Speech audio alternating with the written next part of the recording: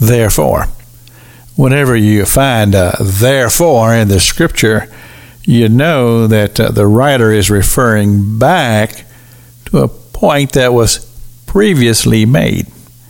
And so here we find in Ephesians chapter 4, verse 16, the point that was made is that when the entirety of the body, we're talking about the body of Christ, works together.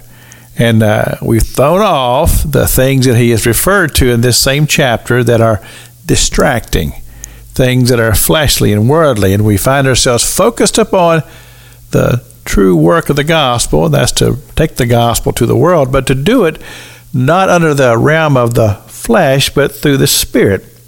And so that brings us to verse 17, where he talks about that when we have that understanding that we are a spiritual church. We're not a church that's built upon the flesh. We're built upon the Spirit of God. And the reality that people who are a part of the church have become aware of spiritual things. And they themselves are spiritual. God is spiritual. They have a spiritual relationship with God, joined together by the Holy Spirit. So knowing that, we're not people who are much attached to this world. We're heaven-oriented. We're thinking more about heavenly things and spiritual things, and the focus upon the reality that we will all soon depart from this world, and we'll go to a heavenly place where God is. And that becomes the focus of our lives. We're very much interested in spiritual things and bringing as many of our loved ones and people that we have met and just the world in general out of that realm of darkness into the spiritual light that is in Christ Jesus, who is very, very much led by the Holy Spirit of God. And so when you are a person who has become aware of these things, and he uses the expression here is that you're not like other Gentiles. Of course, he's writing this to a Gentile church, and he says, you are different because you've been called out. You've been called out from the world. You have been enlightened.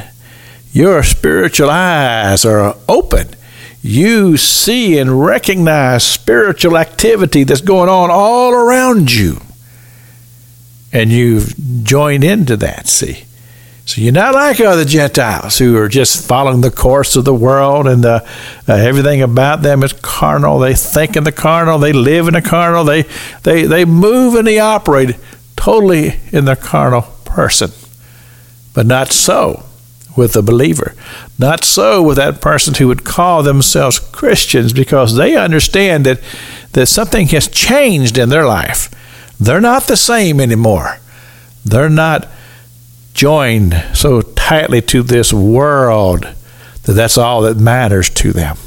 They have become of a mind and a heart to where they are very, very much desirous of spiritual things. And so, I like what he says in verse 17. This I say, therefore, and testify in the Lord, that ye henceforth walk not as other Gentiles walk, in the vanity of their mind. In other words, we don't live and dwell in the vanity of our minds. We live and we dwell in the spiritual realm, and we learn to walk in the Spirit. This is Pastor Jack King with the gospel on the radio broadcast.